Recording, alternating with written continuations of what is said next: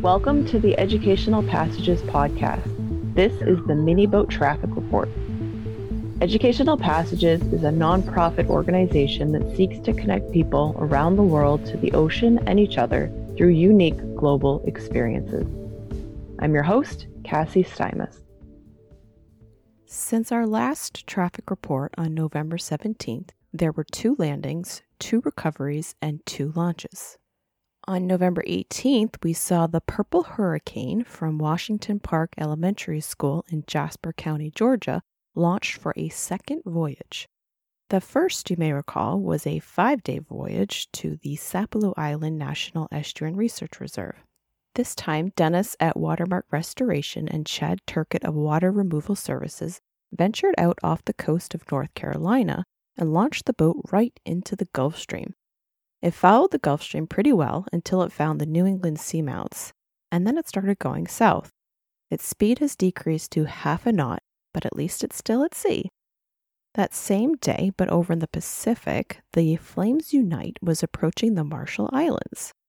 It seems that the Columbia River Maritime Museum fleet really likes to visit this area, but the Flames Unite skirted past Woche and Leakip and now seems to be past the whole area. Wildlife, which was sailing north and pretty parallel to Flames Unite for quite some time, is now actually the furthest westward miniboat of the CRM miniboat fleet. How cool is that? This partnership started back in 2017, and it's really great to see new milestones still being met. Kimura Sensei and Destiny are also still out there from last year's fleet, but unfortunately it looks like Boat to Freedom and Donut Express from this year's fleet may have both gone silent. Hopefully they'll pop up again, which has definitely happened in this fleet before. We're also hoping to see Fledgling Freddy pop up again, as we last heard from the GPS on November 27th. The Butterfly of the Sea sensor stopped reporting, but the main GPS is still on, so we've been watching it as it sails around Hawaii. In the last episode, we were keeping an eye on the Inspiration in the Atlantic. If you recall, on November 14th, it was in a hard-to-predict where it would go next area. On November 13th, it was about 100 nautical miles west of the English Channel, but the winds shifted and we saw it come really close to the Isles of Scilly, which is where the Spirit of Ashley Hall miniboat actually landed back in 2019. But it kept going for a whole nother week. We watched it zigzag up the English Channel as if it was surfing the tide, all the way to a sandy beach at Friars Cliff on November 26th, which was interesting that it was Thanksgiving weekend, seeing that a miniboat from New England went to England. The next morning, I awoke to emails, phone calls, and social media tags from a few people that had spotted the boat on their morning walks. Some were there for a swim, like Glenda and her friends. One tag was from Amelia, who's at Shorty on Twitter, who does beach cleanups often and was delighted to see our boat. She helped to reach out to a few schools, and while we were messaging, we saw that the boat found its way to Tiptoe Primary School. We knew that based on the GPS still reporting, but we didn't get any details until the following day when we heard from Carly Wayne, who said, "We are so excited that we found your boat. My husband found your boat on Mudeford Beach in Avon in Dorset yesterday at around 11 a.m. I am a primary school teacher at Tiptoe Primary School in the New Forest, Hampshire, so I have brought your boat to school." The children were so excited to see the boat today, and as of tomorrow, the boat will visit each classroom so the children can explore the contents. The BBC shared the news about the finding as they had visited the school and chatted with the students there that day. And the media back in New England also picked up, and by December 8th, the students all got to meet virtually. The URI GSO crew brought together all of the schools from Rhode Island: Central Falls High School, Veterans Memorial Elementary School, Racey's Dual Language Academy, grad students, and our new friends at Tiptoe Primary School in the UK. It was such a lovely moment to see all the students ask questions of each other and be inspired to connect. One of my favorite comments on social media is from Senator Sheldon Whitehouse, who said, "Inspiration indeed." Plans are to relaunch Inspiration in the new year, but we don't know from where yet, so we'll have a couple launch teams work together across the Atlantic and figure it out. The week that we chatted with the Inspiration crew was actually a really busy week of virtual connections with schools around the Atlantic. Do you remember on the last report when we learned that all hands on deck had made landfall?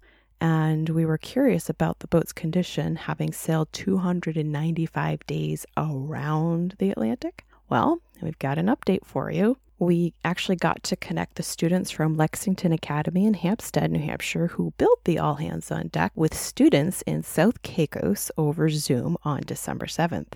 Sarah from the School of Field Studies Center for Marine Resource Studies on the island helped us out with coordinating the technology at the Irish Stubbs Primary School. We are so grateful to the Field Studies program, Cassandra, Heidi, etc., for all their assistance with recovering this boat, which turns out had been picked up at sea by a fisherman, and he was not sure what it was that he found. They work with schools on the island all the time, so we're able to connect us all together. And the Irish Stubbs primary students also sang to us with a little "We Wish You a Merry Christmas" song, which was such a treat. This is definitely the start of another great friendship for sure.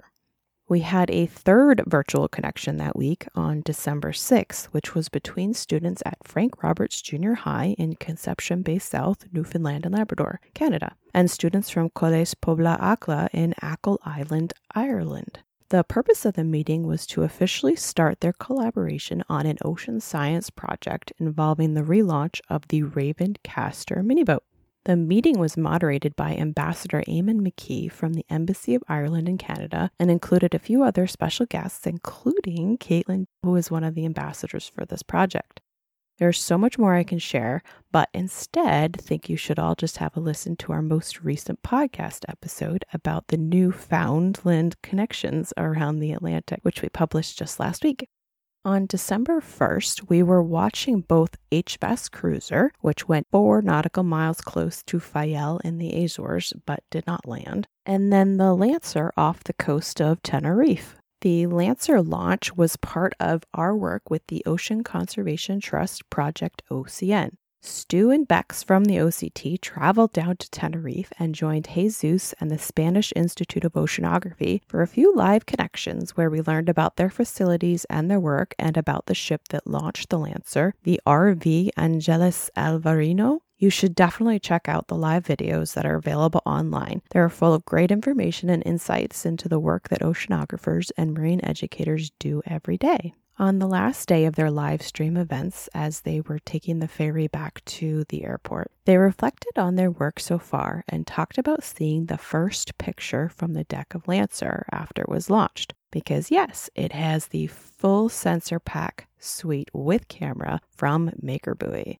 I think Beck said it perfectly, how the picture stands for the next step, like it's heading out to the next part of its journey. Moments like this really are emotional if you think about all the work that goes into getting these boats out to sea. I really want to thank Stu here for all he has done with the Lancer, and we really do look forward to continuing Project Ocean. Also thanks to Fiona and Lika at Pogo who made the connection with Jesus. I think networking is really so critical to ocean science, and we appreciate all the collaborators who help us out all the time. Fiona was actually at the Calm Ocean Conference talking about the Pogo Miniboat fleet the week that Lancer went back to sea, and it was also the week that Inspiration had landed not far from her work base in Plymouth, UK. It's fun how these connections are made personally and professionally.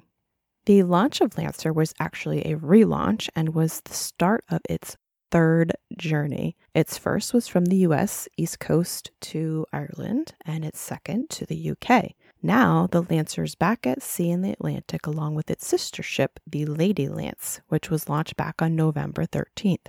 The school behind all of this, Waterford High School, and their teacher, Mike O'Connor, were recently highlighted in local media for their legacy project, and they've been monitoring their fleet closely. In the new year, students will be sharing out data analysis and art projects related to these miniboat tracks, and you are all encouraged to do the same by checking out the Data Jam competition. I'll post a link in the show notes for you to check out, and I just want to make a note that all of these miniboat tracks, including those with sensor data, are available and can be analyzed in any classroom. The Lady Lance almost appears to have been stalling for a little bit while it waited for its sister ship to relaunch, because for nearly 2 weeks it was caught in a warm core ring. This produced one of the most amount of revolutions of a mini-boat in a ring to date, according to recently retired NOAA oceanographer Jim Manning, who has been tracking our mini-boats for over a decade. Jim said that despite the power of the wind on their sail, the eddy currents are dominating in this case. We've also posted a really cool animation that Jim created on the boat's page, so you can check it out for yourself. And finally, we have some NF Pogo fleet updates for you. On December 13th, it turns out the Yamaya also crossed the equator. So the students at Lulaza High School in Cape Town, South Africa can now have their own line crossing celebration. And while we are still waiting to hear from the finders of the Spirit of Galway, we had another landing. The first to be launched in the fleet, actually, the Schnelle Vela, which made land on a beach in Guyana on December 4th. I actually misspoke on the last report. I meant to say it was approaching French Guyana, not Guinea.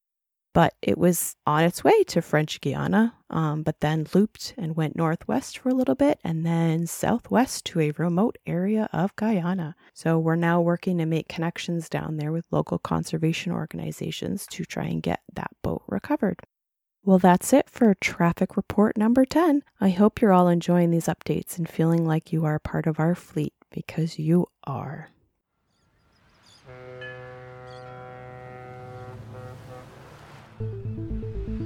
That's it for this week's Miniboat Traffic Report.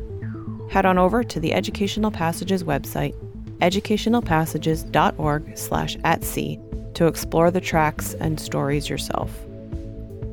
Thanks for listening to this bonus episode of the Educational Passages podcast. Educational Passages is a non-profit organization. Please consider making a donation to help us continue our work, bringing people together to learn more about the ocean. To donate, visit educationalpassages.org/support. If you're enjoying this program, please consider subscribing to the podcast in Apple Podcast, Spotify, Google Podcast, or from wherever you download your podcasts. Thanks for listening.